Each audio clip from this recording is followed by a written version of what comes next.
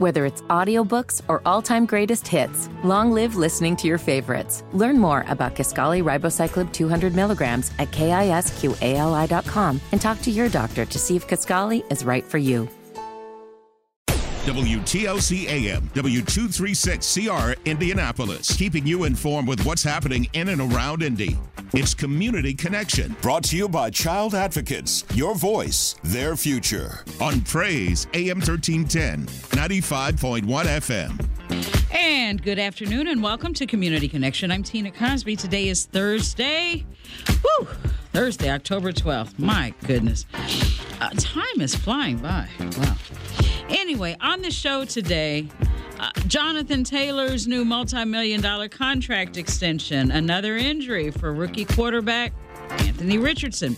That and more is coming up. Sports with Danny Bridges from the Indianapolis Recorder in our second hour.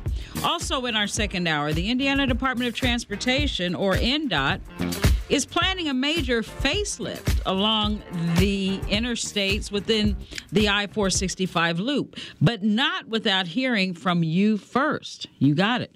They want to hear from you first as they proceed or prepare to proceed. So your chance to weigh in on the changes coming up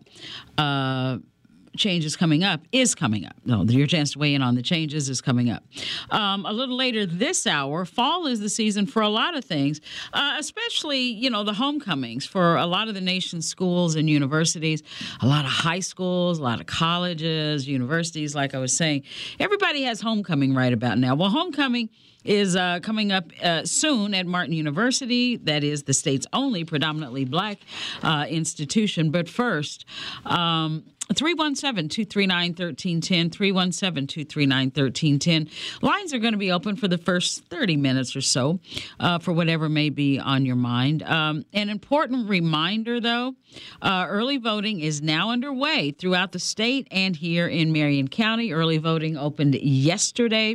Right now in Marion County, early voting is only available at the City County Building, which is located downtown, 200 East Washington Street, downtown.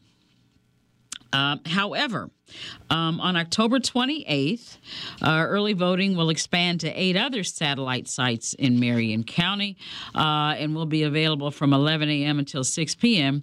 through Monday, November 6th. But again, if you want to vote early right now, you can head down to the City County Building, 200 East Washington Street. That's in downtown Indianapolis. CCB is open weekdays 8 to 5, 8 a.m. to 5 p.m., as well as weekends 8 a.m. To 5 p.m. for the early voting. On October 28th and 29th, which is when the sites will expand, the CCB will be open from 11 a.m. until 6 p.m. And also on November 4th and 5th, that's another weekend, 11 a.m. to 6 p.m. So these are the expanded sites, the 8 satellite sites. They're going to be open from 11 a.m. until 6 p.m. Now, on November 6th, the day before the election, which is November the 7th, the CCB will only be open for early voting from 8 a.m. until noon, So another reminder, in Marion County, here's something else you need to know. You can cast your vote at any vote center near you. You can cast your vote at any vote center wherever you are. You are no longer restricted to an assigned precinct site. You're not restricted to where you can cast your vote if you live in Indianapolis and Marion County, which is wonderful. I love that. We complain about a lot of the things pertaining to voting in the state of Indiana and in Marion County, but in Marion County, this vote center, that's great. That is a wonderful lifesaver, probably for a lot of people.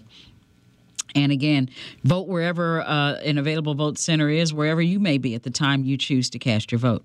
Now, to find out more about the days, the hours, and times for early voting here in Indianapolis and Marion County, you can go to vote.indy.gov, vote.indy.gov for voter information. Outside of Marion County, just go to indianavoters.in.gov, indianavoters.in.gov. And if you don't have computer access or would rather call and rather not use a computer, the number to the Marion County Election Board is 317-327-5100. Again, the phone number for the Marion County Election Board, 317-327-5100. Lines are open, 317-239-1310, 237-239-1310 for whatever may be on your mind. One of the things that, we had several discussions about yesterday, and, certainly can continue them today, the crisis in the Middle East. It continues to escalate.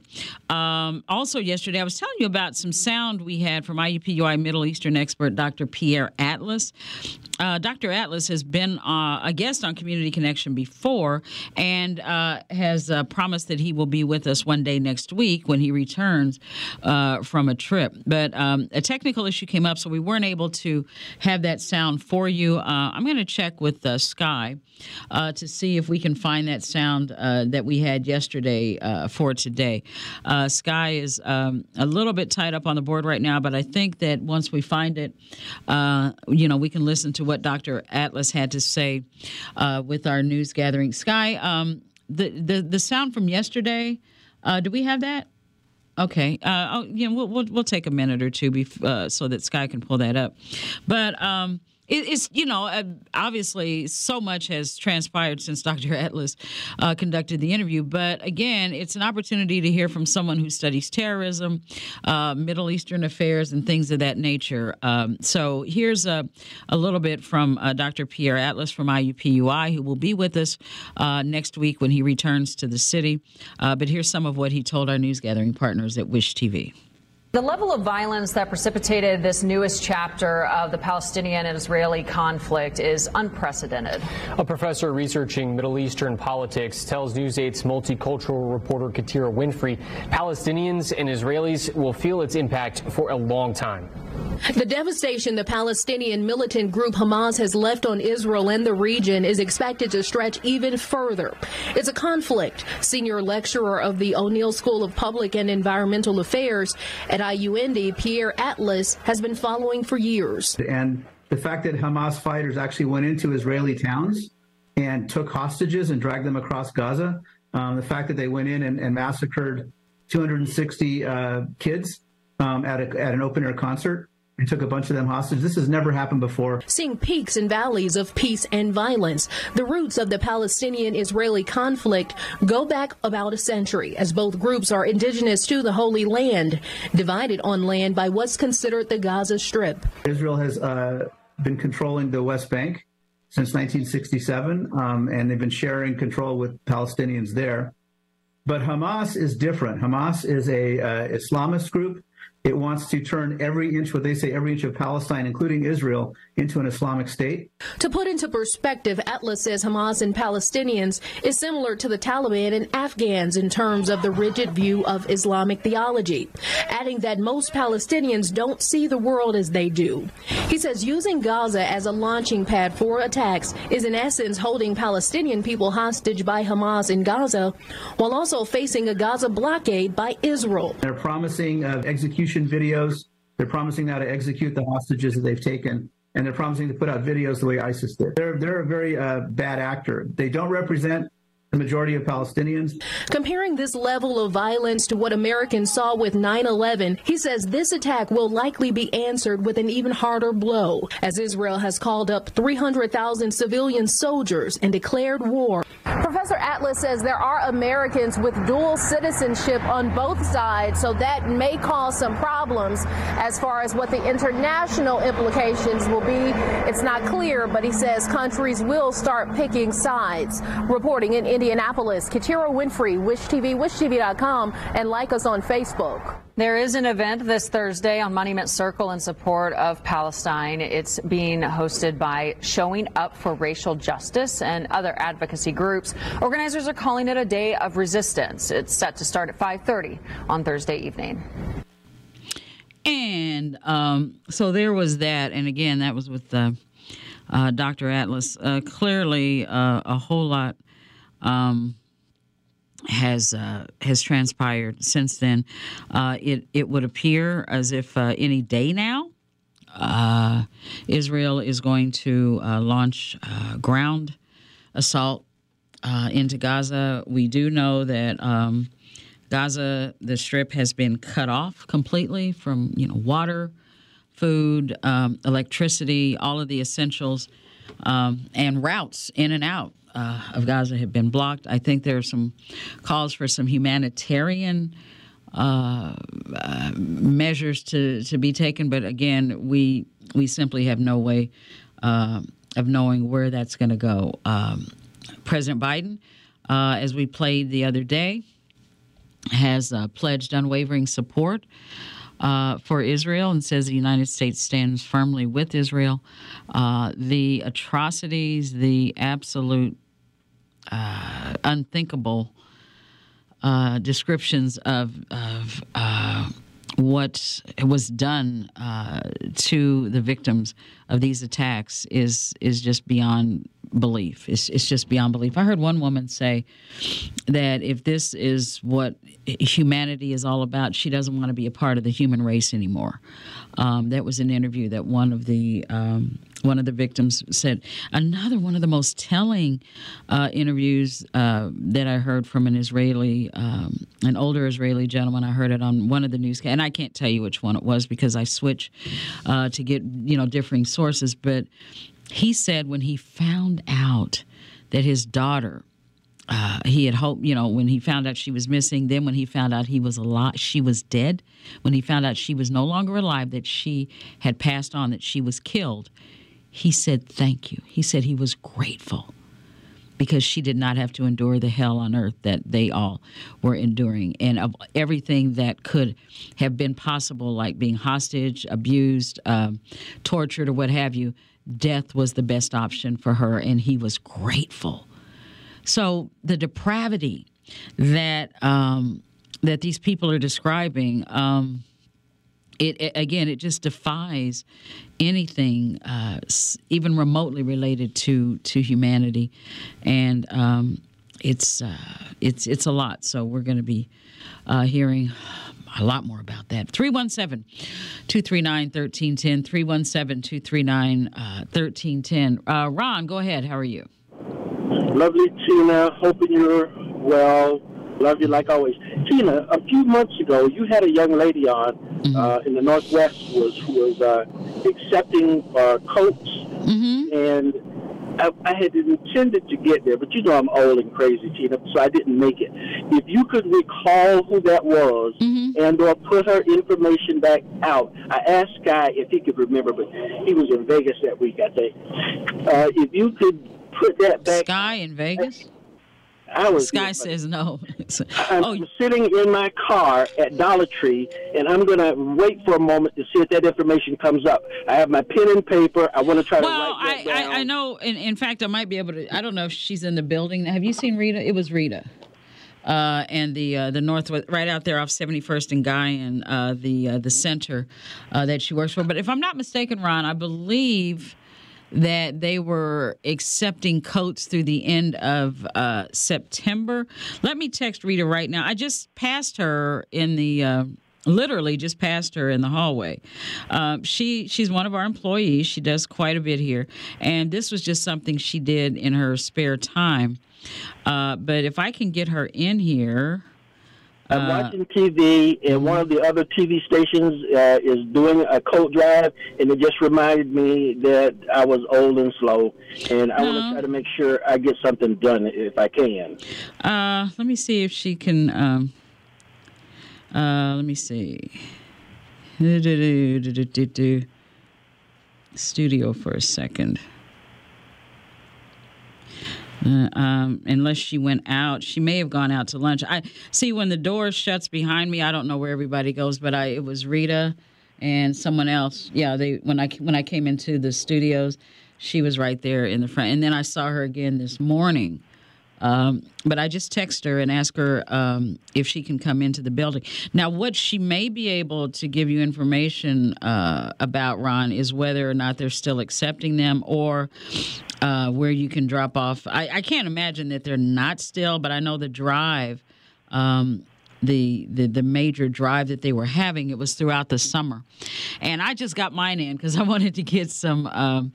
I wanted to get some coats in there as well because I had some that even still had tags on them. That, you know how kids outgrow things before they wear them out, or outgrow them before they even get a chance to wear them, and that was the case with a couple of coats that I had as well. So I was able to get those to her. She hasn't answered. She's probably out, but. I'm going to try to keep listening. It's just that I'm sitting with pen and paper, hoping to have been able to write it down. But I'll just try to keep listening. And if you put a comment up or whatever, I'll try to be. Let me see. I'm looking right here through. I'm looking right here right now through my. I'm looking through my emails from Rita. Rita's a joy, and again, she just does so much. Here and out in the community and just helps. And I know that I'm looking at the center right now. And I kept telling her that I pass by it periodically, and I keep forgetting to put the coats in the car so that I would just have them and then drop them off. But they're only open normal business hours, like Monday through Friday, 9 to 5, I do believe. That's going to be terrible because I work 8 to 5 now. Oh, you do? My grandkids think I'm a cash app. Okay. Let me see. We're still good. Yep. I'll get them there somehow if I can find out where they are. I said I was going to do it, and I need to make sure I get it done. Yeah, and the thing of it is, I will tell you this: if you have slightly used coats, even for adults, because the one thing that Rita said is that, yes, the children are the primary focus for this particular drive. They want to make sure that, and I forget which school, they adopted one particular school, and she was saying you'd be really surprised at the children that simply, the families just simply cannot afford to buy a coat for them for the winter. So they're very happy to be able to serve the children that they do. But they also service the entire families. They service families. If I can ask Tina, would I be out of line dropping them off at the station? It wouldn't be out of line. It just wouldn't be the best place to drop them off because... I'll just keep listening then. Yeah, just keep listening. Put out a place where I can stop by. Yeah. Just keep listening. And like I said, maybe Rita can call as well. I don't know if she's out. Maybe I'll have her call as well because she can give you the information. Let me text her and ask her if she can call. But thank you, Ron. I appreciate that, and that is so kind of you. And I'm sure that Rita and the center are going to appreciate it as well. Hi, okay, she's on her way down. I was going to have her call, but she said she can be here in 2 minutes. So good. And you know what? I'm glad that there are listeners out there like Ron who pay attention to what we talk about and what we do, all of the different things that we talk about and do. And this was one of the more a good opportunity to help and to be a part of something. And so thank you, Ron, for wanting to help. And, of course, I always thank Rita for everything that she does out there. And, it's great. Just, again, new or slightly used, they'll take both. But what I was explaining to Ron was, and what Rita was explaining to me was, that even though they outfit the children with the coats, they also like to take the opportunity to provide the families, like the siblings, even the parents, with winter coats, because I had a few that were adult-sized winter coats. And some kids are that size, too, by the way. Not that I'm that small, but some kids are my size, and so they can wear those as well. So even if you don't have children-sized coats, even if you're an adult and have no children in your house, but you have some coats that you'd like to get rid of, if I understood Rita correctly, they'll take those too, because there are children who are larger, and if not larger children, there are adults who could use these, adults that have these children in their family. So, thanks for bringing that up, Ron. Really, really appreciate it. And Rita should be popping in here just about any minute now. She said she'd be here in about 2 minutes. So that's coming up. But as I was saying, coming up, we're going to be talking about sports with Danny Bridges. A whole lot happened between the last time Danny was here and now. Jonathan Taylor got a big contract. He got, you know what? And maybe Danny can shed some light on this. After all of that, all of the back and forth and the media and the hurt feelings and I don't want to be here anymore and I'm leaving and go ahead. Yeah, you can, blah, blah, blah, blah, blah, blah, blah. Posturing, I guess. Maybe it's all part of the game. Maybe it's all part of the dance. I don't know. Danny can better explain.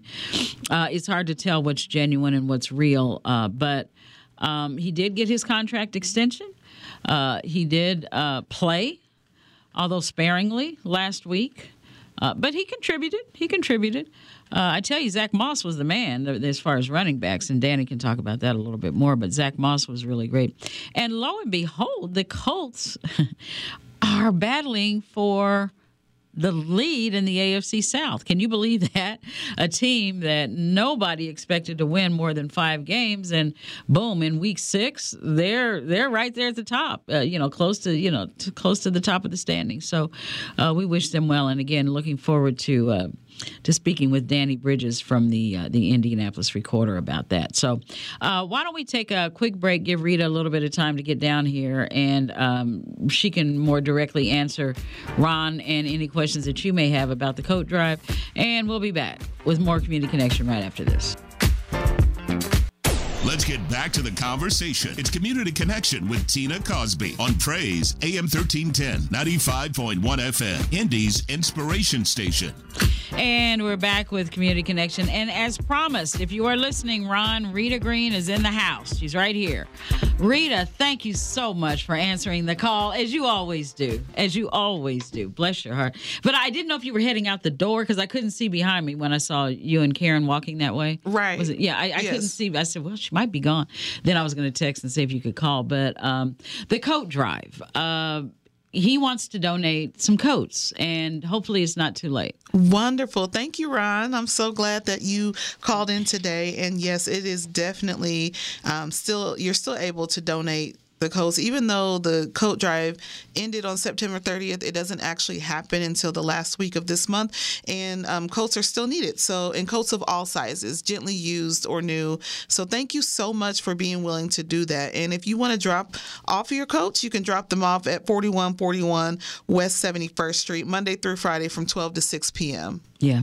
Now, he was asking, was it okay to drop them off here at the station? And I said, it's not a good idea because we don't have anybody dedicated to doing that. It would have to be a prearranged, so it would be better to go ahead and just drop it off at the location out on 71st Street. Definitely so. Yeah, definitely. And the larger sizes, if you don't have, that's what I was saying, if you don't have children in your house but you have extra coats, don't hesitate to donate those as well, because the parents and even the larger children could use the larger size or adult size coats. Yes, adult size coats are definitely needed because some of the children are larger.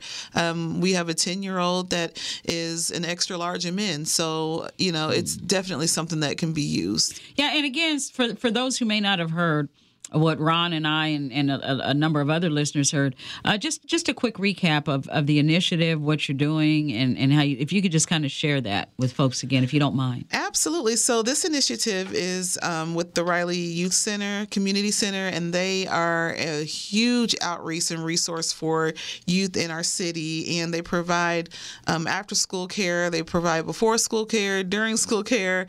They just educate kids. They love on children, and a lot of times children come through their doors that have different disparities, and this is one. So this is a really big deal for these children to receive coats, because otherwise they would be cold and without. Yeah, indeed. So how's the drive going so far? Amazing. It's going very, very well. We are almost at the goal. So any donations that you have that would be helpful, please do. Please consider dropping off the coats, because you will help us meet goal by the end of the week if you do that. Yeah.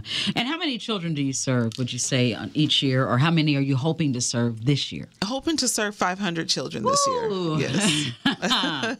Okay, that's a lot. Now, is that it? Did I get it correct that there's a school that you adopt adopted, or is it just children in that particular community that the center serves? So the center is serving the entire community. Yes, Leatrice is serving. Leatrice Riley is the owner of the Riley Center, and she's serving the entire community. The entire community. And surprisingly, there are, I guess maybe not so surprisingly, but something as simple as a coat to keep you warm during the winter can be quite a struggle for certain families and some families that are out there. And so whatever you can do to help, really open your heart like Ron and some of the others have done, because this is important. These children need to, they need every possible advantage they do. To get that education, because we know, and I mean, I'm probably going a little bit off the farm, but it all fits. The food, the ability to get back and forth to school, clothing, shelter, all of those things fit into their ability to grasp what they need to grasp each and every day, so that Indiana doesn't continue to lag behind the rest of the country in terms of education of our children, who it's are extremely important. Yeah. And you would be surprised, the difference that just a coat can make. People that anytime youth are without anything, they're made fun of, they're bullied, and even just coming into school without a coat is something that messes with their mental state. So it's bigger than just putting your arms into something. This is way bigger than that. So it's definitely something that's necessary, and I appreciate those who have already donated coats and helped other children to be able to be warm. And nobody wants to be cold, standing outside waiting for the bus. Nobody wants to be cold and sick, and it's not necessary. No child should have to struggle with needing a coat. No, not at all. And you know what? This is a shameless play, and Costco needs to send me a check. Yeah. But I will say, send me a check, Costco. I need.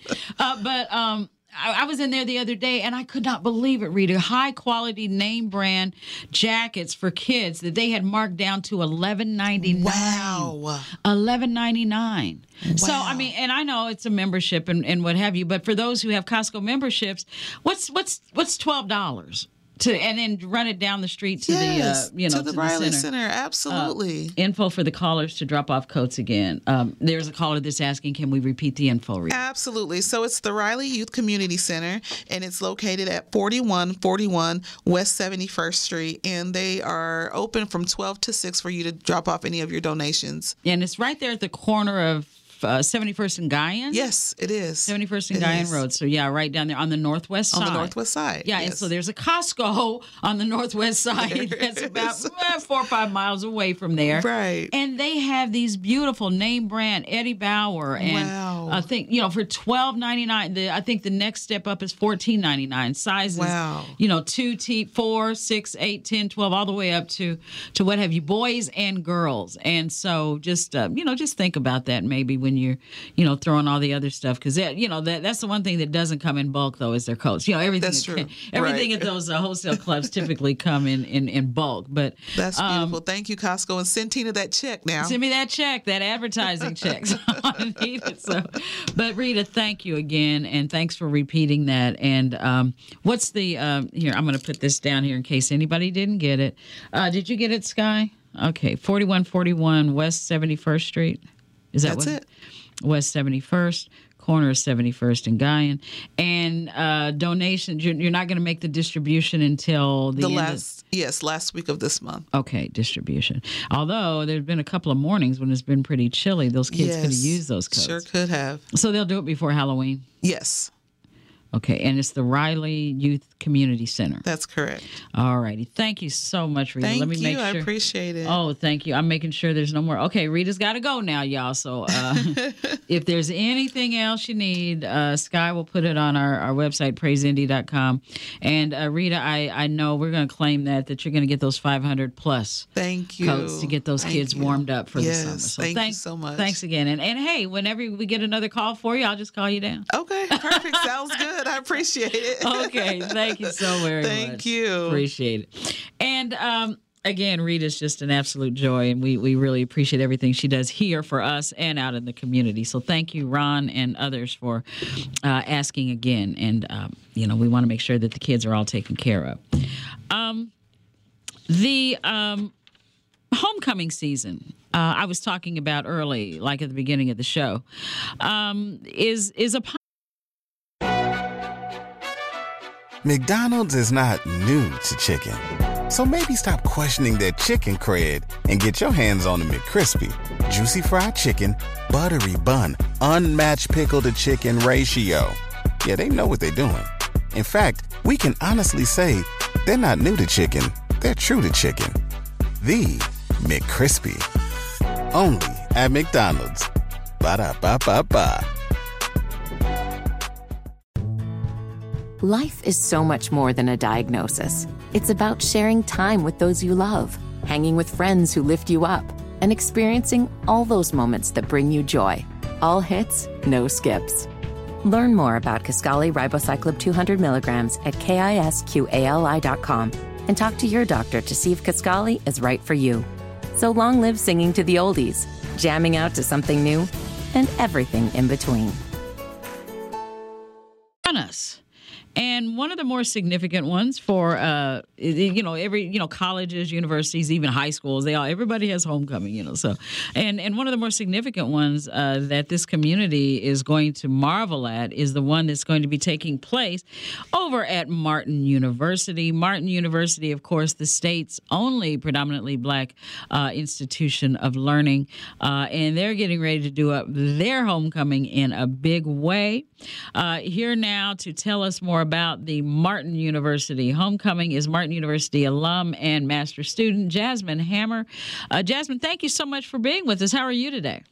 I'm great. Thanks for having me. Yeah, so tell us about your Martin University experience before we get into homecoming, because you're a Martiner. What was there a name for a Martin University student? I just said a Martiner but you're. Well, we are the Bears. The Bears, okay. I love that. We are the Martin University Bears. Got it. Once again, thanks for having me on. Yes, ma'am. I am alumni, class of 2021. Oh, congratulations. Thank you very much. Yeah, so what did you graduate with a degree in? Liberal arts with a minor in religious studies. Minor in religious studies. So how was it that you came to Martin? Well, I started Martin University from a lady that worked there, and she told me about the program. I was already teaching a little bit, and she thought I would be great for the program, and turns out she was right. So tell us about your experience at Martin. What was it like? Oh, it's absolutely wonderful. Professors that care about you, smaller class sizes, so there's a lot of one-on-one learning. I really appreciate that. Yeah. So how long were you there? You were there from how long to how long? I was there from 18 to 21. 18 to 21. And so are you still taking any classes, any postgraduate classes? Yes, I recently started the master's program of leadership. So I'm excited about that. We're the first cohort, and it's absolutely phenomenal. So what is your experience at Martin University and the education that you've received up to this point? What does that prepare you for? Well, it prepares me for the working world. Everything I learn, I am utilizing right now. Literally, classes started in August, and I am using what I've learned thus far on the job. What occupation? Well, right now I'm a substance abuse counselor. Mm-hmm. Yeah, so I just started this career. I've changed careers from working with special education. I was at North Central High School for 2 years, and I recently started in substance abuse counseling. How are you liking that? I love what I do. To be able to assist someone and guiding them to sobriety is an amazing feeling. So how long did it take to convince you to, or what did it take, I guess I should say, to convince you to give Martin University a try? Well, one of the perks of Martin University, one of the benefits is they have a drop-off center where you can bring your child and attend classes right on campus. You don't have to leave. You can bring your child. You go to class. They do tutoring with your child. They feed your child, and then you take your child home after classes. And I don't know any other university that has that. Wow. So that was important. And you would have classes. Were your classes during the day or at night or? They have they have night and day classes, but my classes was at night majority because I work during the day. Because you work during the day. So tell us about, this is homecoming again, and it starts October 16th through the 23rd, is that correct? That is correct. So tell us about what all we can expect for Martin University's Homecoming 2023. Well, we're going to start with our citywide Unity Prayer Breakfast, and that is Monday, October 16th at 9 a.m. in the Gatheratorium. And it's a diverse faith leaders across Indianapolis will convene for meaningful discussions that foster unity and cooperation, as well as delve into the importance of higher education within the Black and Brown community. Now, this event is free, but we would like for you to RSVP at martin.edu/homecoming. Okay. So what else? Okay, next we have our Brookside Park Community Service Project, which is Tuesday, October 17th at 9 a.m. And we're going to beautify Brookside Park, the alumni, students, and staff, and that will be at 3500 Brookside Parkway South. Okay. Now, it looks like there's something else on Tuesday as well. Also, we're going to have on Tuesday the Barnes United Methodist Church Community Service Project. So it's going to be 2 projects in 2 different locations. So if you can't make one, we do ask that you attend the other. And that will be sorting and packing food. It's a pantry. And we're going to put together toiletry bags for the community at Barnes United Methodist Church. Address is 900 West 30th Street. Yeah. So it looks like next is a Distinguished Alumni Awards reception. Yes, that is going to be an awesome event. That's Thursday, October 19th at 7 p.m. at Martin's Gatheratorium. This is our second annual awards reception, and it's going to honor Brigadier General Felicia Brokaw. I hope I pronounced her last name properly. Indiana National Guard's first Black female general. We will have light refreshments, and this event is also free, but it does require an RSVP. Yeah. And you know what? We have to, I'm going to stop here and help our listeners understand advanced tickets or advanced RSVP or advanced registration. Yes. Most of the time it is, and almost all of the time, so that there is enough to, that it's not underestimated, especially if there's food or refreshments or what have you. It also helps with knowing how many are planning to be there in terms of how to space out the room. There's so many considerations that go into play when organizations ask for an advanced RSVP. And so we just hope more people are doing that, because it really does help facilitate everything that's important in terms of having an event. So this Distinguished Alumni Awards reception, how old is Martin University now?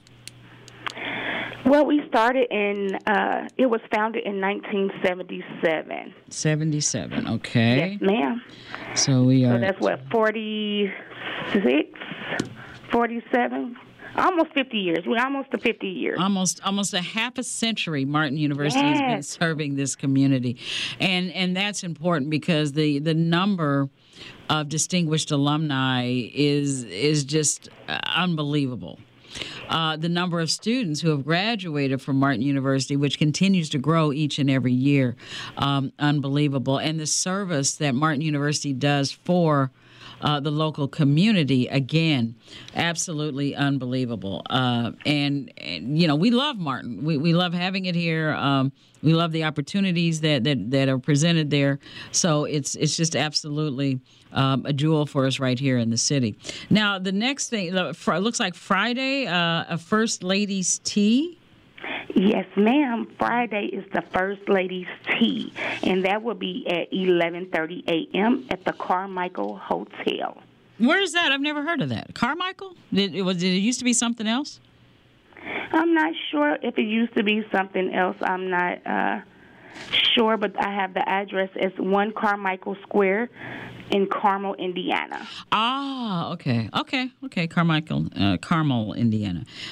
It might be new construction. I don't know. That just shows how much I know about Carmel. But anyway, it should be. It's okay. They always doing something in Indiana. Yeah, everything's always a little. So anyway, it's going to feature a moderated conversation led by, oh my goodness, Alpha Blackburn and Denisha Ferguson, founder and CEO of Indiana Fashion Foundation and international fashion designer Corto Mamolu, I guess is the word correct.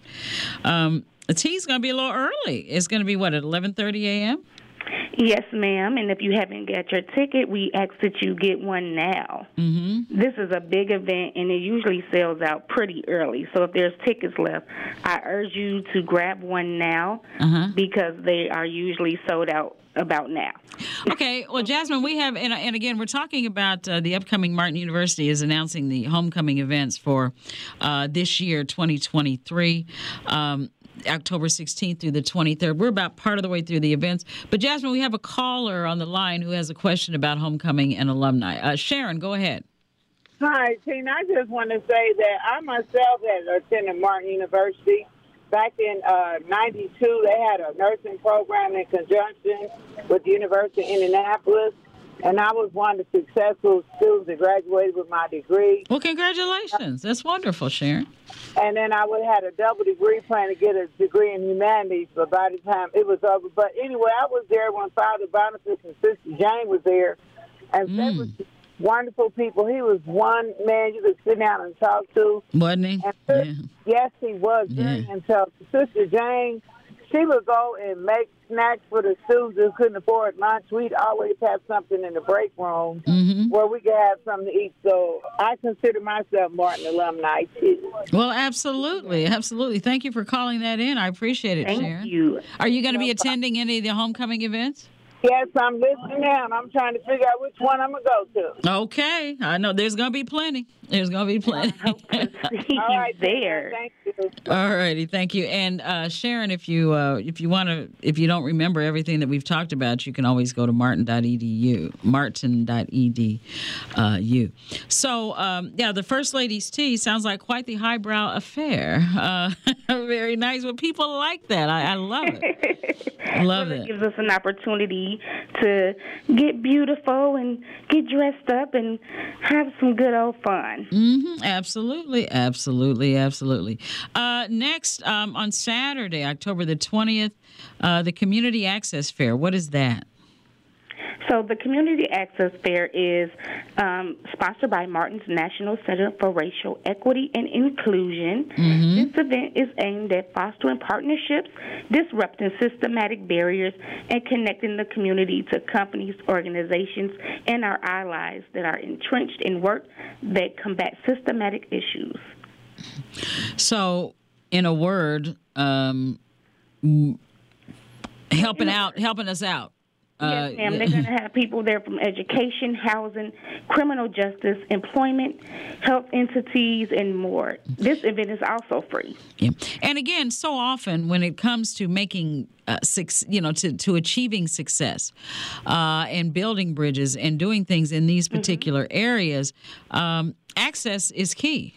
Access is absolutely key. So the fact that there will be a community access fair helping people understand what access is, how to gain access, and how to work access is really, really great. And the fact that it's free as well is good. It looks like barriers, yeah, the barriers, Yes. Martin.edu/homecoming. Martin.edu/homecoming is a better address there. So, and then, this is something we've been hearing about the last few days, a blood drive.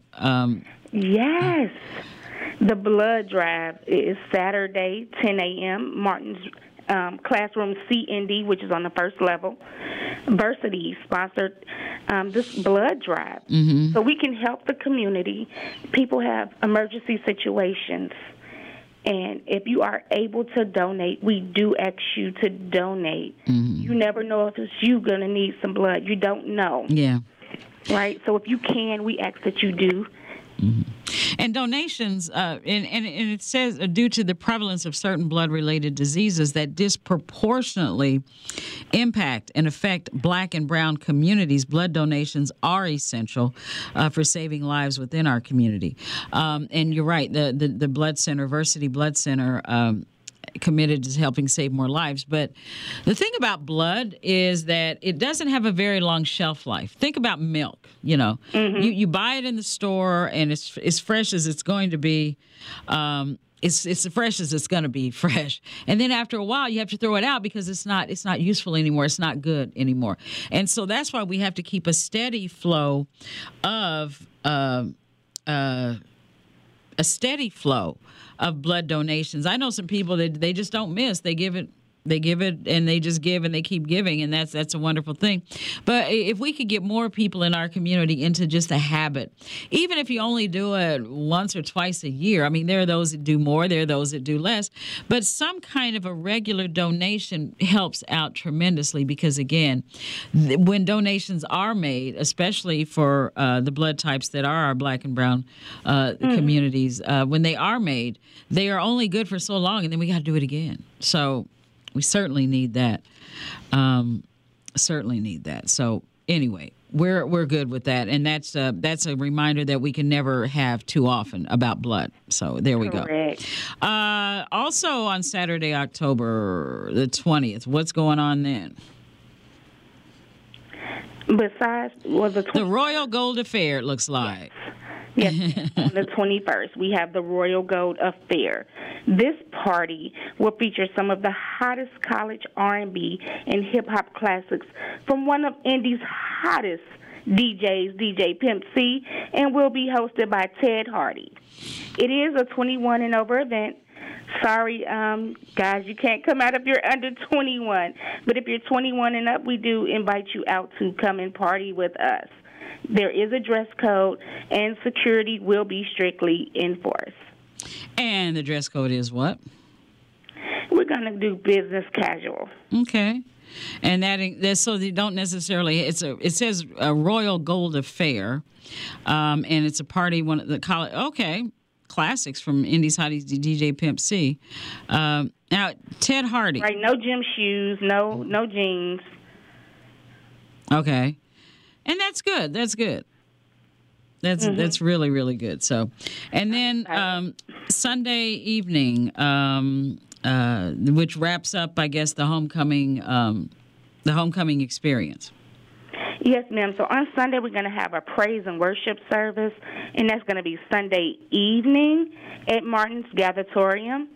And it's the grand finale. We're going to wrap up the festivities with church service, and it's going to be presented by the pastor is senior pastor of St. Stephen Church in Louisville, Kentucky. Dr. Cosby was named the 13th president. Yeah, Kevin Cosby. His name has come up a couple of times.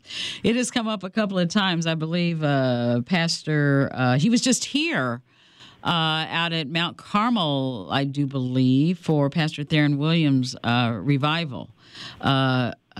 Consecration and rededication, I do believe. So he's quite popular in the central Indiana area and very popular, very well established in Louisville. So he's quite the he's quite the theologian. So it starts with a prayer and it ends with a prayer. So how much better than that? You can't wrap anything up any better than that, and any better than that. So Jasmine, thank you so much. Congratulations and much congratulations on your continued studies at Martin University. You do them proud. You represent them proudly. Thank you so much. All righty. Thank you. I appreciate it. And again, have a great day. You too. Thank you. And again, that's Jasmine Hammer. She's a Martin University graduate and a master's student now because she's going back to get her master's master's degree at Martin. And again, we figured out Martin, as Jasmine had mentioned, was founded in 1977, so it makes it 46 years old. Yep. 46 years old. It says founded in 77. Indiana's only predominantly black institution of higher education, as we've said before, and steeped due to thankfully and gratefully due to Father Boniface Hardin and others, a history of service and to educate and develop diverse workforce-ready students, an inclusive, supportive collegiate environment. The vision is to elevate the landscape while providing transformative opportunities, inclusive support and service to our communities. And so that's a little bit more about Martin University. But you hear about Martin all the time here at the station. And it is quite the jewel. It is quite a jewel. It's not, I mean, I think it was founded very, very shortly after the cutoff to be officially an HBCU. But it's close. It's a predominantly black institution, a PBI of higher learning, and the states only. So that's good. That's great, and just addresses the needs of so many African American and communities of color. So again, Martin is inviting everybody, former students, current students, future students. Oh, my goodness, we didn't get to talk about that. But I'm sure that there will be some opportunities there throughout this week, this homecoming week, for students to enroll at Martin if they are interested. And I know Martin always has a lot of financial incentives, if you will. Scholarships, really, really good opportunities for people to enroll. And again, everything starts Monday, October 16th, 9 a.m., citywide unity prayer breakfast. That'll be in the Gatheatorium. Tuesday at 9 a.m., Brookside Park Community Service Project. Also on Tuesday, another community service project. It'll be the Barnes United Methodist Church. And that'll be at 10, and students and volunteers are going to sort and pack food pantry boxes during that one. Thursday, October 19th, in the Gatheatorium again, Distinguished Alumni Awards reception. And this is the second annual, and I'm sure it won't be the last, the second annual awards ceremony. And there's so many distinguished alumni from Martin. It would be difficult to, but I'm glad that they are going to be recognized in this particular event. Friday, the First Lady's Tea in Carmel. Martin University First Lady Tasha Huddleston is going to host lunch and an inspiring conversation. That's going to be October 19th, 11:30 a.m. at the luxurious Hotel Carmichael of 1 Carmichael Square in Carmel, Indiana. Community Access Fair is coming up Saturday, October 20th. That's at 10 a.m. at the Gatheatorium as well. The center at Martin, the National Center for Racial Equity and Inclusion, is going to be hosting that. In terms of showing, fostering partnerships and things of that nature to help people within the community understand and gain access to where they need to go. Then on Saturday, as well, at 10 a.m., same time, in the Gatheatorium, a blood drive. So the Gatheatorium is huge, and so these both are going to be taking place. And the blood drive, of course, due to the prevalence of certain blood-related diseases that disproportionately impact Black and brown communities, blood donations are always needed. And as I was saying, the blood in and of itself doesn't have as long of a shelf life as a lot of people might think. There's a certain point in time when you have to dispose of it and you need to restock. So hopefully we can get some folks into the habit of just donating blood. Royal Gold Affair, Saturday, October 20th. That'll be at 8 o'clock at the Gatheatorium. And then on Sunday, evening worship service, Sunday the 21st, 6 p.m. In the Gatheatorium as well. And so we say congratulations to Martin University on what looks like an amazing homecoming week of events. And thank you for coming on and sharing that with us. We are going to be right back with more Community Connection. Going to be talking about road improvements around I-465 and your input. Yeah, right after this. WTLC AM, W236CR, Indianapolis, keeping you informed with what's happening in and around Indy. It's Community Connection, brought to you by Child Advocates, your voice, their future. On Praise, AM 1310, 95.1 FM. And we're back with Community Connection. Tina Cosby here. We're heading just about at the top of our second hour of Community Connection. Had some really good conversations. Martin University coming up on their homecoming week. It's always a big time whenever anybody has a homecoming, but we're always especially proud of our local predominantly black institution here in the state of Indiana, Martin University. So congratulations, Martin, on 46 years of excellence and hey, another good homecoming. So it sounds like it's going to be a great time. As I mentioned earlier in the show, the name of the project is called Propel Indy. It's an upcoming initiative to modernize the 40-year-old interstates within the I-465 loop. Now, NDOT is asking for your help to identify specific areas for improvement as well as innovative ideas to update and modernize transportation along those routes. Here now with more on Propel Indy are Tim Miller, Propel Indy Study Project Manager and Senior Project Manager at HNTB Corporation, and Natalie Garrett, Communications Director for NDOT, Indiana Department of Communications. So, Tim, Natalie, welcome to Community Connection. How are you doing? Hello, doing well. Thank you for having us today. Thank you for being here with us. This Propel Indy sounds interesting. Help us propel Indy forward is the plea, I guess, or is the ask, so to speak. So explain what the project is, if you can, and then we can go from there. Yeah, so I think a great place to start is kind of what is a PEL. PEL stands for Planning and Environmental Linkage Study. It's a planning study. It's a collaborative approach and encourages the public to be engaged earlier in the planning process. We're looking decades into the future and how we can modernize and improve transportation in Indianapolis. Yeah. Okay. So how did this come about? What propelled Propel? So by the way, what got it into existence? Sure, Tina. As we look at our interstate system within 465, we know that some of the I-65 and I-70 portions of those interstates are reaching 40, 50 years old in age.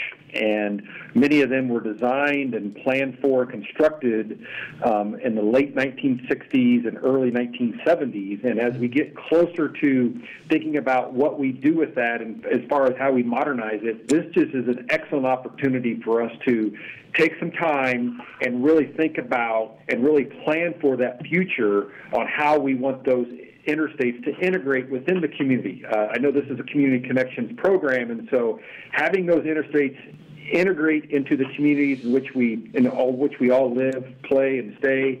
And so this is an opportunity for us to really go out to the public and think about and really talk to residents and stakeholders about what do they want those systems to provide. So how extensive a modernization are we looking at? How many miles of interstate? How much money? And I guess NDOT is going to fund it, correct? That is correct. NDOT is funding this study. We do not have a specific budget on what we need to modernize those interstates. And, Tina, one of the reasons for that is, this is, as Natalie mentioned, this is a little different approach than what we've taken in the past, whereas we are asking the public to help us decide and help us come up with the projects that what we need. And so once we identify those needs and what the public and all our stakeholders want, we'll bring those back. We'll come up with some alternatives, and then we can put some potential price tags on those. But again, as Natalie mentioned, and what differs this study from others is we are going in here without a preconceived idea of what we need to do. We know we simply need to work with the community, and so this can be a very collaborative process. So, and again, if you're just tuning in, 317-239-1310, 317-239-1310.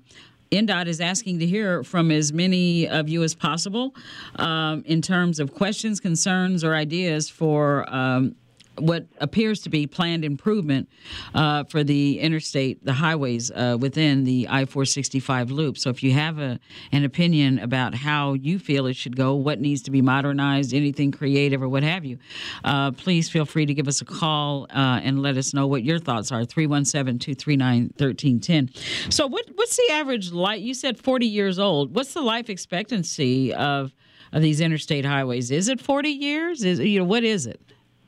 As we plan for interstates, we usually plan for at least 20 years out and sometimes 30 years. But interstates, the design life could be up to 40 years. And so we're not there yet.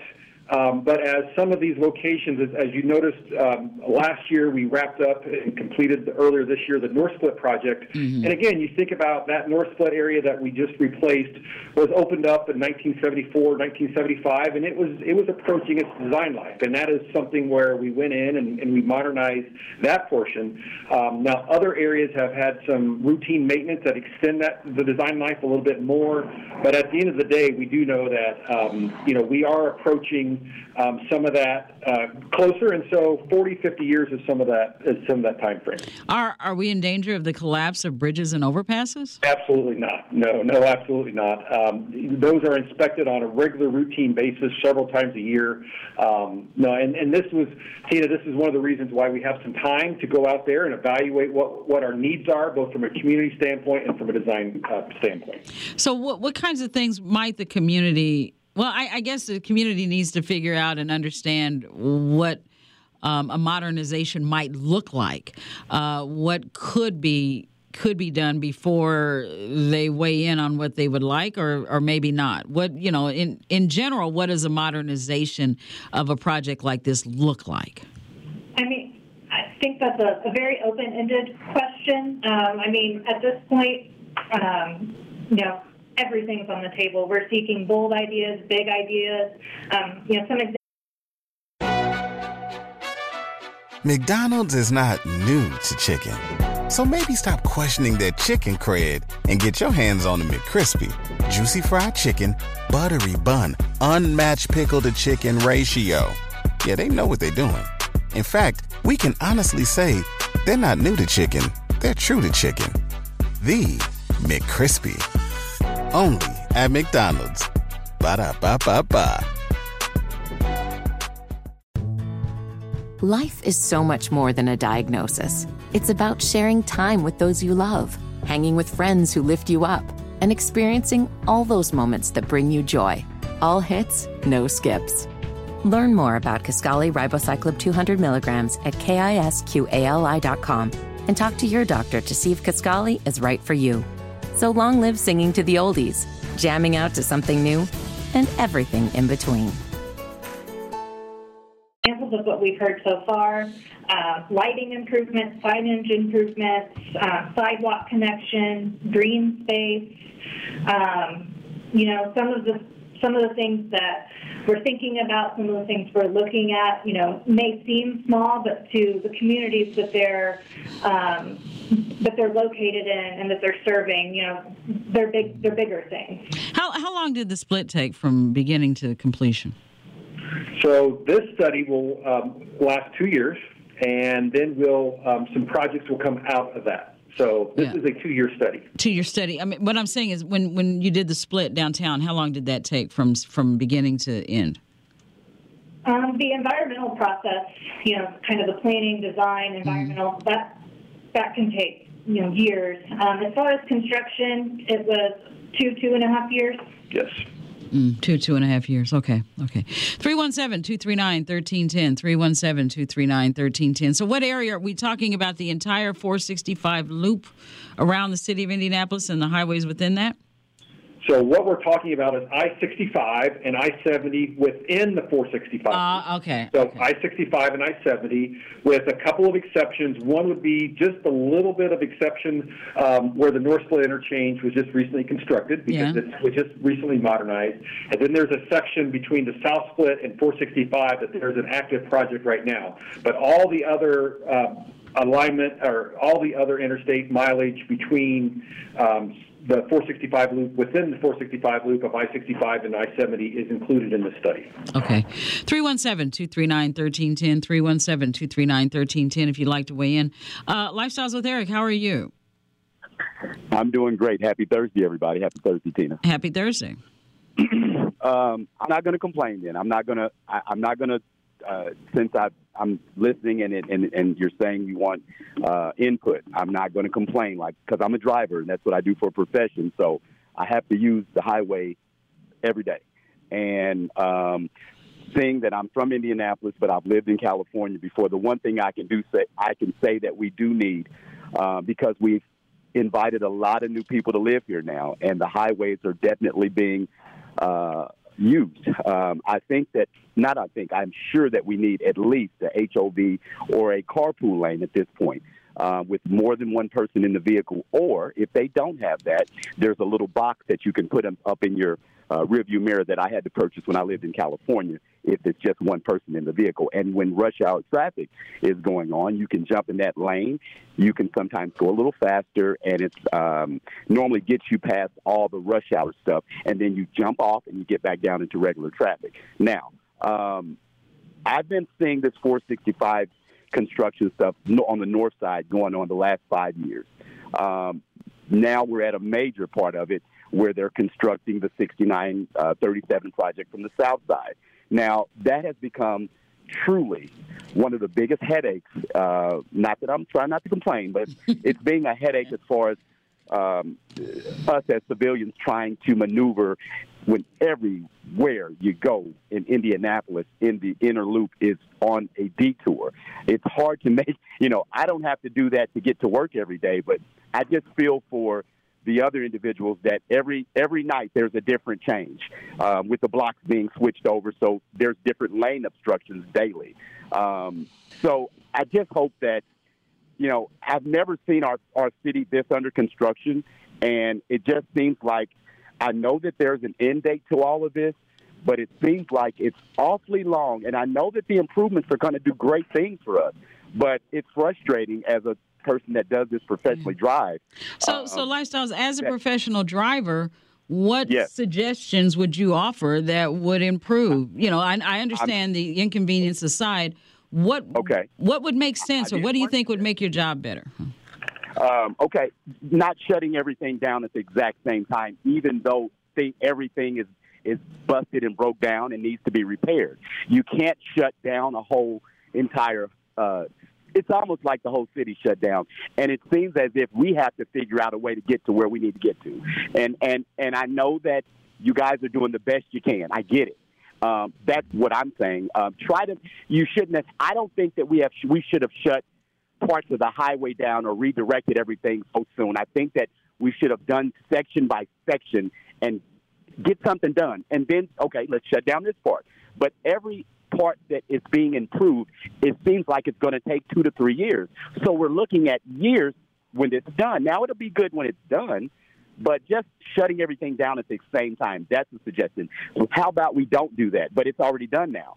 But I've suggested the one thing, when everything is improved, I think we need to add an extra lane for travelers with more than one person in the vehicle. That's definitely a definite improvement. But I've been saying stuff about streetlights, and this being the darkest state that I've ever driven in my life, ever.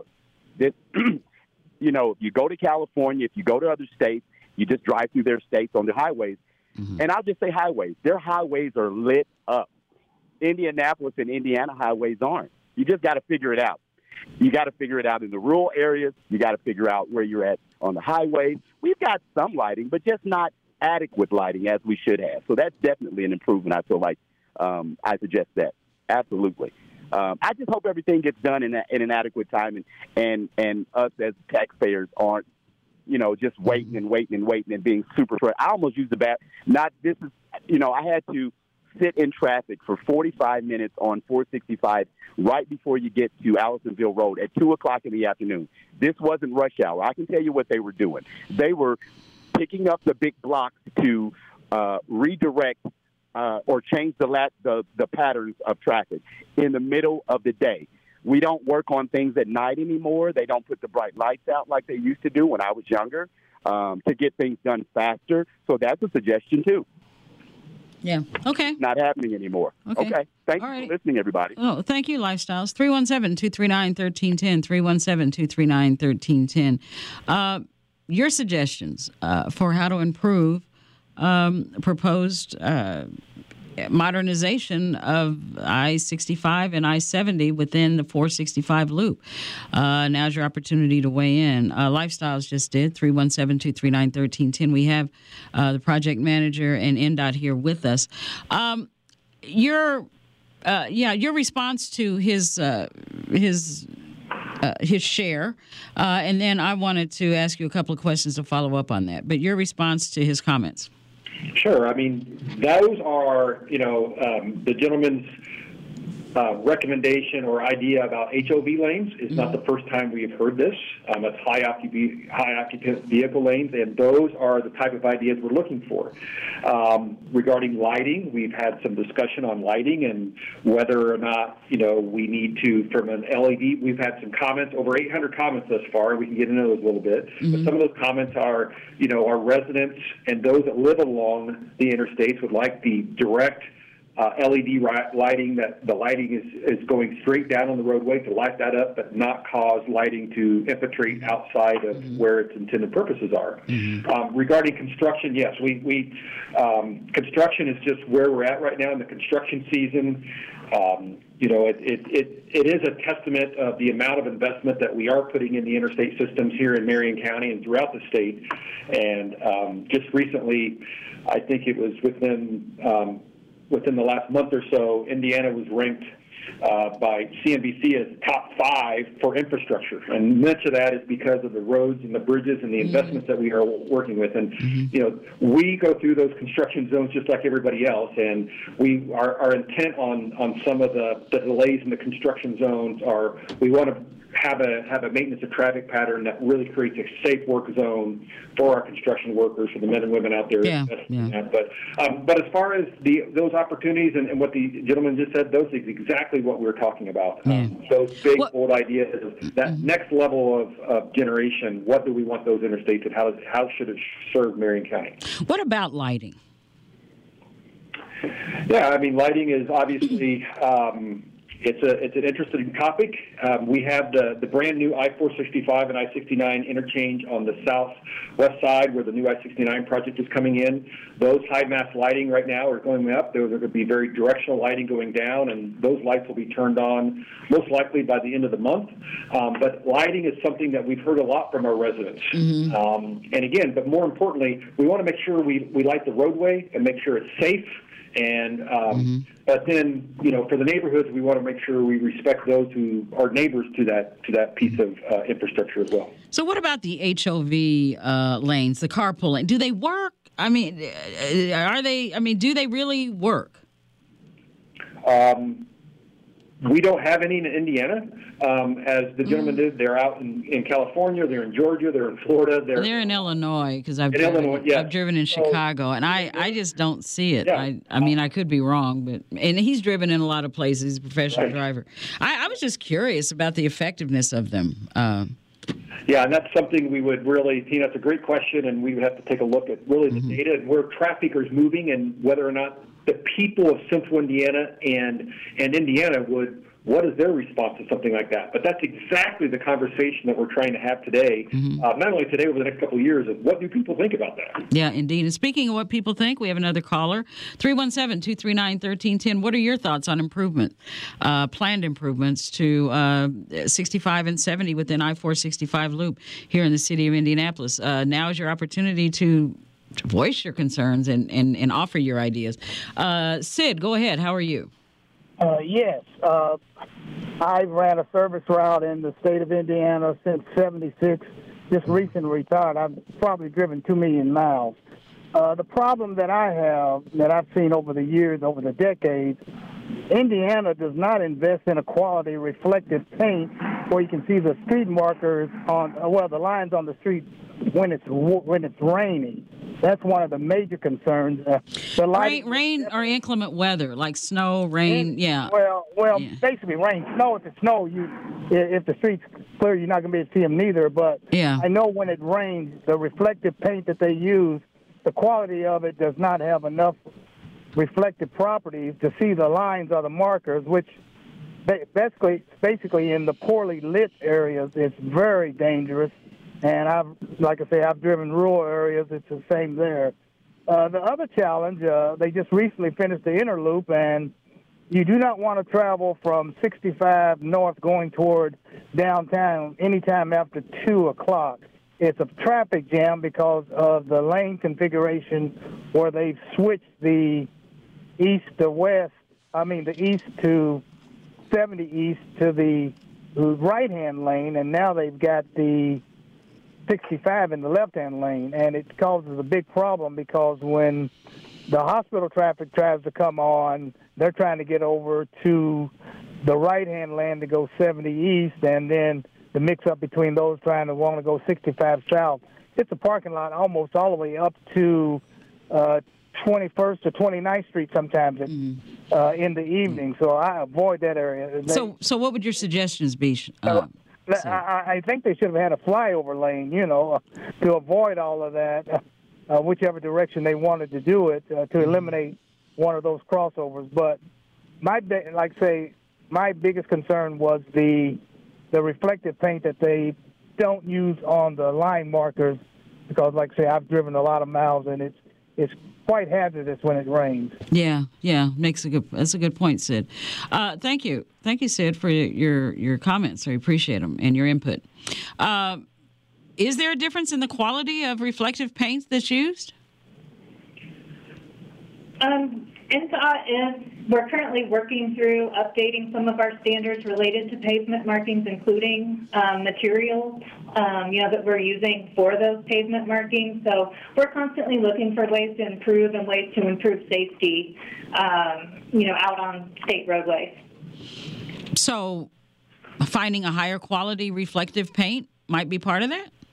Potentially, yes. And I think that's, we can work that into our comments and, what we're gathering and, ways that we can improve this, not only roads statewide, but, specifically I-65 and I-70. Yeah. Ways we can implement that going forward. Yeah, absolutely. 317-239-1310, 317-239-1310. Thoughts, opinions, suggestions about modernizing these roadways within the I-465 loop, predominantly I-465, I-65, and I-70. Sean, go ahead. How are you? I'm doing good. How are you doing today? I'm doing well, thank you. I'm a professional driver. I've been all over the country. I personally believe that the HOV lanes are majority just a waste of space. Well, I've been in cities where I've kind of come to that conclusion as well, because I just don't. Yeah. But then what do I know? I mean, I'm not a professional driver, but in the areas where I have driven and seen these, it's like, huh, what, But yeah, you would know better.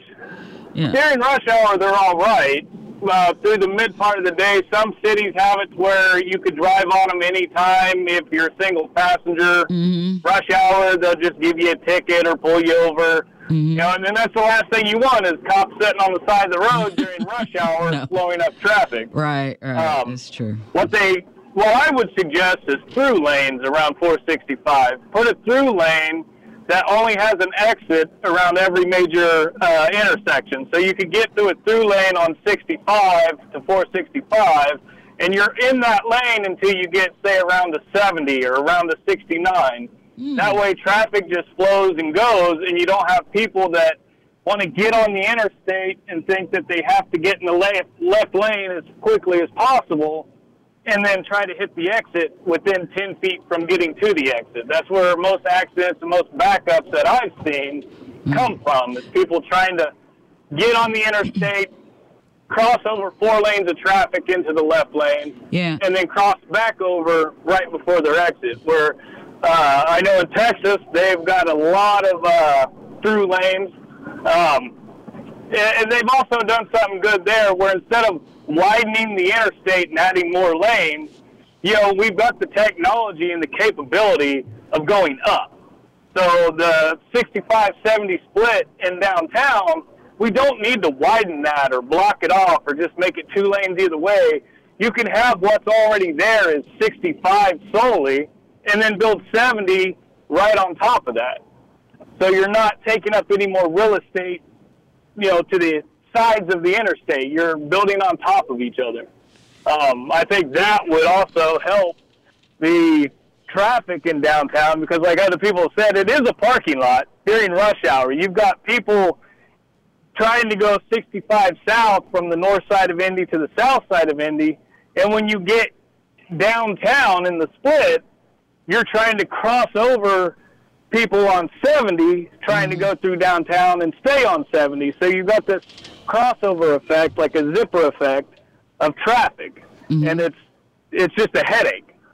The through lane thing, though, that's really intriguing because I've been in cities where that's been the case, too. And you're right, Sean. It does eliminate some of the confusion in terms of getting over, especially a lot of people are listening to GPSs now, and they can be a little late or a little lag in giving you the exit or when time to turn right or turn left. So, the through lane, that's interesting. Any thoughts on that, Tim or Natalie?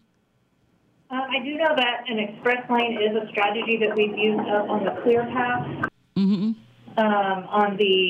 On the northeast side of Indianapolis where construction is currently happening. Of course, this is in a work zone, but it has helped move traffic through the work zone, for those that are trying to reach 69 directly. Their destination isn't one of the exits in between.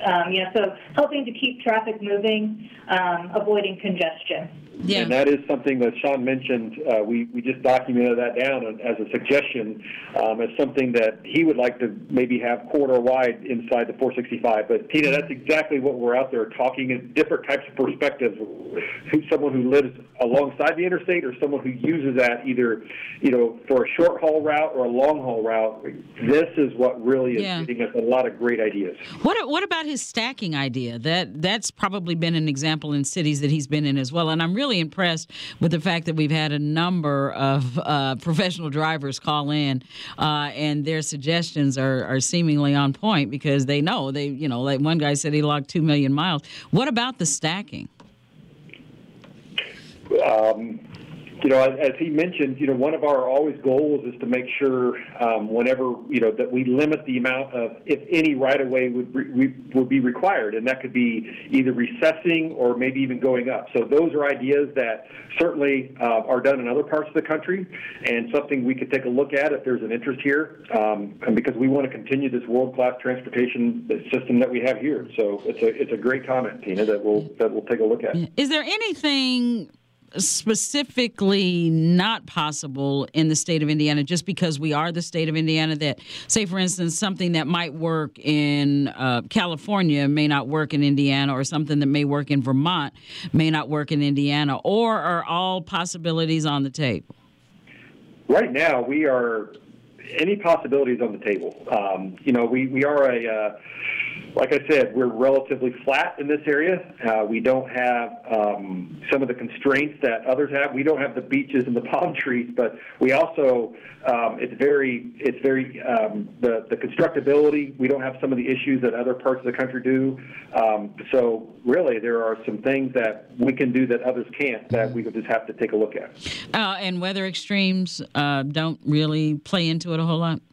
With our technology and the pavement technology and concrete technology, it's something always that we work with our partners in the industry to make it weather resistant and make those long lasting, but so far, not really. Yeah.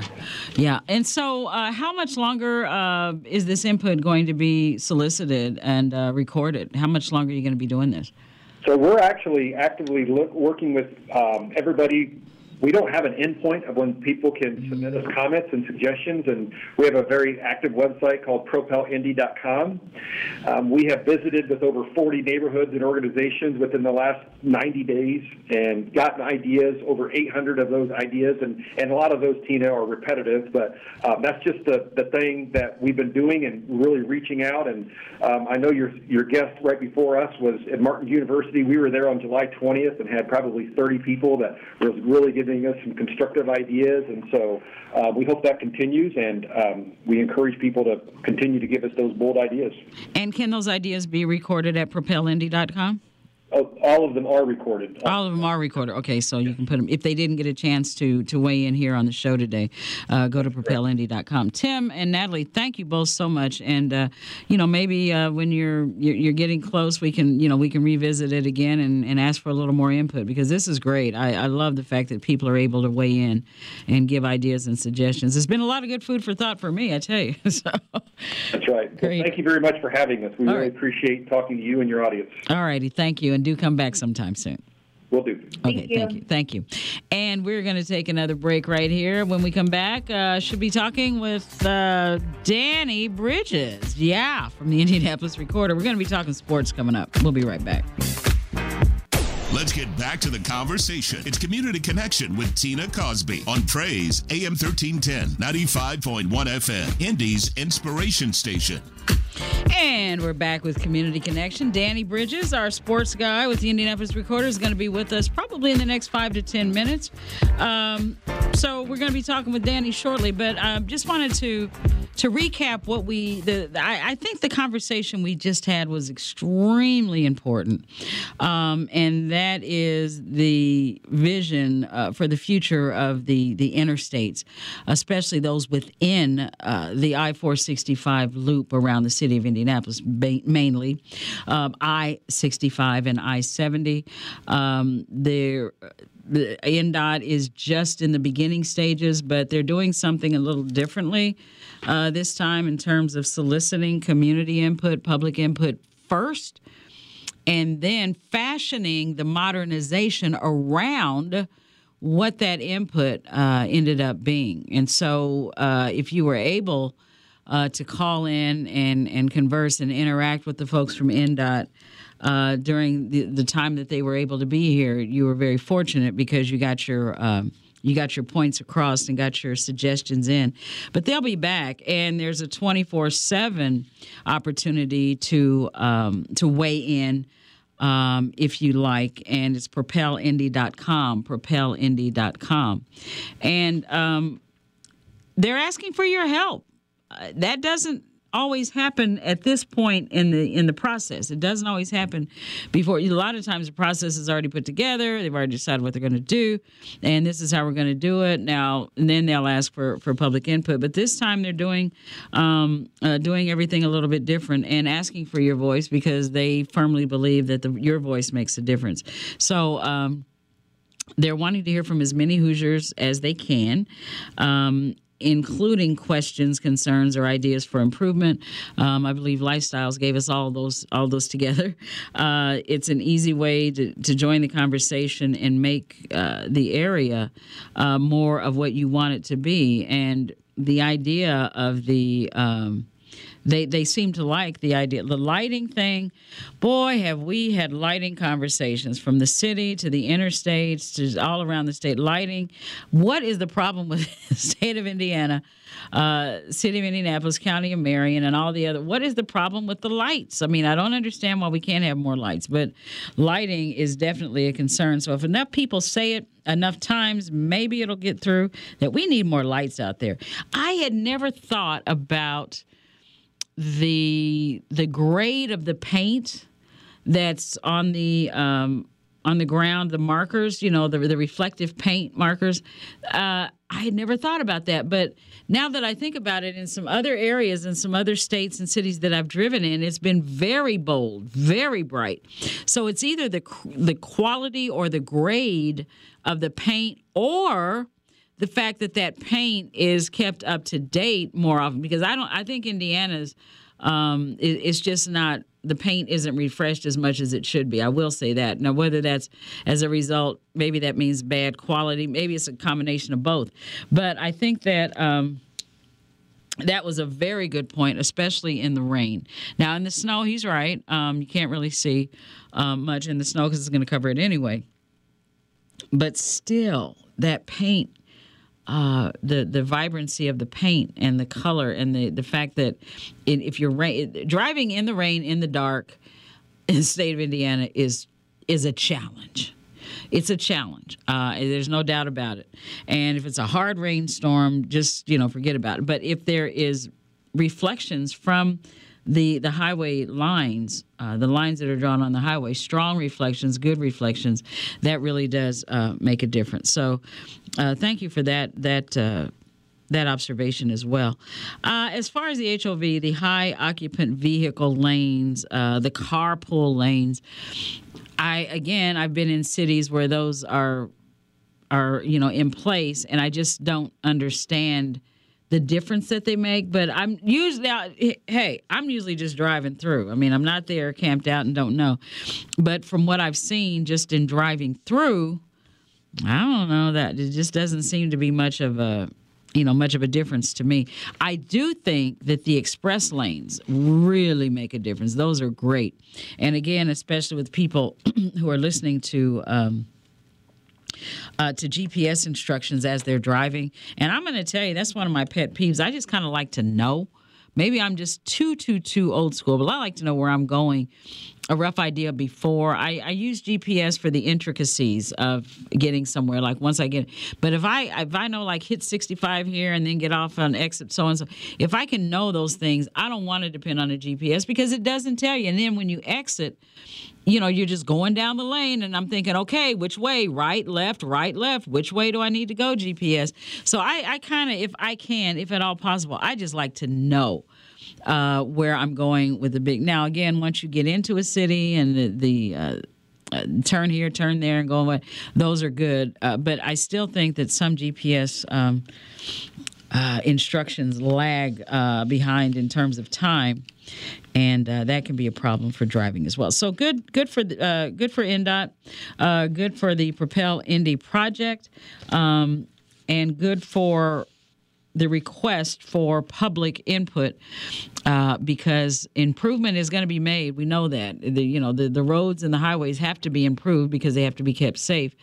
But if you can help in that modernization project and modernization process, all the better. So we like that. McDonald's is not new to chicken.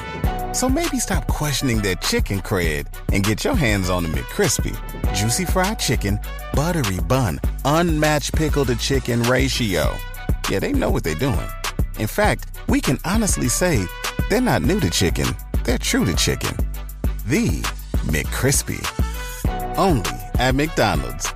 Ba-da-ba-ba-ba. Life is so much more than a diagnosis. It's about sharing time with those you love, hanging with friends who lift you up, and experiencing all those moments that bring you joy. All hits, no skips. Learn more about Kisqali Ribociclib 200 milligrams at KISQALI.com and talk to your doctor to see if Kisqali is right for you.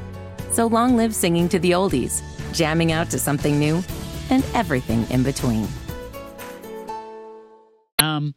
Also, we talked about Martin University and their upcoming homecoming. A lot of places are having homecoming. The high school that my youngsters went to, my young adults now, they're not babies anymore, but they had their homecoming. I'm trying to think. My dad's high school. Yes, they did. They did. In Madison, Indiana. My father's 83. and they had a homecoming/reunion. So this is the season. I mean, something about September and October. They had theirs in September, the homecoming. But good for Martin, 46 years young, and having a really, really good time, starting with prayer and ending with prayer, which is wonderful, and a whole lot of good stuff in between. So congratulations to Martin University. The other thing I wanted to just, I'm going to stay on this, and you all are going to get tired of hearing me talk about it, but voting. Yesterday was day one of early voting here in the state of Indiana. James and I talked about it, and James he should be with us tomorrow. But the fact that is really, really disappointing. Yes, early voting is here from now until, in some places, all the way up to the day before the election, noon, before the election. But right now, and for a lot of days, the inching ever so closely, it's just in one location in Marion County, City County Building, and that's it. So if, like James says, if you're not downtown or haven't planned a trek downtown and want to early vote, so there's that. But anyway, absentee voting is an option as well, and the vote by mail and things of that nature. But these deadlines are problematic for me. So all the way up until the 28th of October, Hoosiers, Marion County residents, can go down to the City County Building and vote early. And I will probably do that. I probably will do that one morning on my way to work, especially since it's open from 8 a.m. And so I can get down there early, find a good parking spot. No, you can't find good parking spot in downtown Indianapolis at 8 or 9 o'clock in the morning. You just can't, because everybody's going to work, and the parking garage prices are expensive. So what I may do is just park somewhere and get my steps in and walk over. It's not going to hurt me to do any, and I'm going to do it. But that's the kind of determination we need to have. It's like, I don't care what obstacles you put in front of me. It could be a driving rainstorm on the day that I decide to go, but I'm still going. We have to just be determined and just have a mindset that no matter what, we're gonna put our vote in. And I wish that there was a way, and we're going to keep looking for it, that we could reach voters who were just not interested. I just wish there was a way we could reach them and encourage them and get them enthused about just the process. And I'm going to keep looking. I'm going to keep thinking. I guess we can keep taking comments. Speaking of voting, as you all know, we had our Radio 1, Indianapolis Recorder, and African American Coalition of Indianapolis debate with Hogsett and Shreve on Sunday. And several topics came up, but several did not. And have you all noticed that the nature and tone of the two candidates' ads lately? Now, next week it could all change, and what I'm saying could be completely different.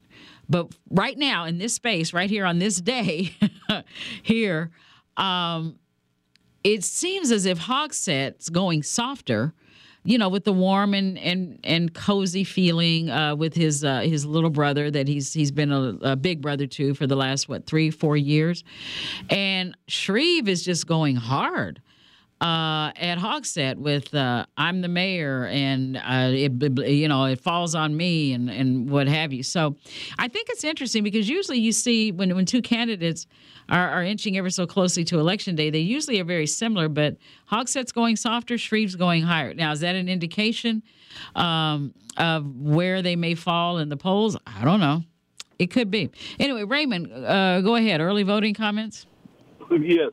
Hey, how you doing today, Miss Tina? Good. How are you? I'm doing great. Hey, I was going to ask you a question. Is there anywhere that you can let us know, as far as, since, you reach so many people across the great state of Indiana here. Let us know, like so as Brownsburg, Plainfield, like where the early voting is at for us.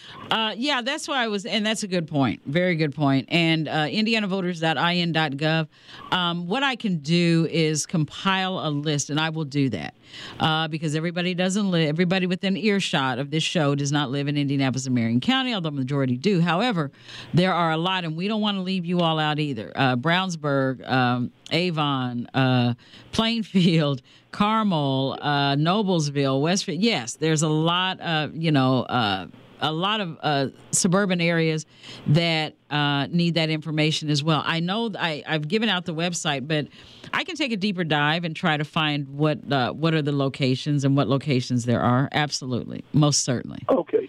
Thank you. Because the reason why, because you passed it to me, I passed it to my congregation also, just to let them know, hey, check this out. Go here. You want to vote early, and that way we can all get cast our vote. If you live in this part of the state of Indiana. Mm-hmm. I'll get all the surrounding county. I'll amass that and have it ready for the next, probably for tomorrow, because tomorrow's open lines and week in review. So I'll have all that stuff ready for tomorrow. Okay. That's a good point. Very good idea. Very good idea. Thank you so much. No problem. You have a blessed day. All right. You too. Yeah, and a very good point. And thank you for pointing that out because it's true. We are everywhere, and the reach of the show is as many places as we can possibly get it into. So we certainly will do that. But a good place to start, if you can't wait until tomorrow, indianavoters.in.gov, indianavoters.in.gov, and you can plug in your particular information, and they can have it, because that's what I'm going to do. And James and I will have that ready for you tomorrow. Not a problem whatsoever. 317-239-1310, 317-239-1310. GT, go ahead. How are you? Good afternoon, Tina. Good afternoon. I was wondering, I keep bringing this up just like you want to keep bringing up voting, which is very good. But, again, individuals who have cell phones, who have laptops and computers, they should know how to Google where their early voting site is at. Brownsburg, Fishers, Westfield, Plainfield, whatever. It seems as though that a lot of people are counting on you where they can do themselves, especially if you're a pastor. A pastor should be already getting from their congressman. Some people still don't know what their city county council people are. People need to start researching on their own. That's all I have to ask. Thank you very much. All right. Thank you, GT. Denise, go ahead. How are you? Well, I disagree with that. Anytime you have information or knowledge, just give it to us. I disagree with that. I called to comment to you about Jefferson Shreve sending out his flyers or whatever that is called. I'm a known registered Democrat, and I'm offended that he even thought to send this to my address. But what he has on here is not what he talked about during their debate. And a ban on assault rifles require a permit. He is a NRA. Is that what you call it? Yeah, National Rifle Association, yes. So, member in good standing. He is for gun laws. So I don't know why he's trying to counter what his stance is now that we in this last hour raised the minimum age to 21 for the firearms. Yeah. But he is a Trump supporter and a Trump initiator when it comes to the gun laws. That's why we're having all these issues and debates, and we're so divided when it comes to these gun laws. I mean, how many more assaults do we have to have in America in order for them to think?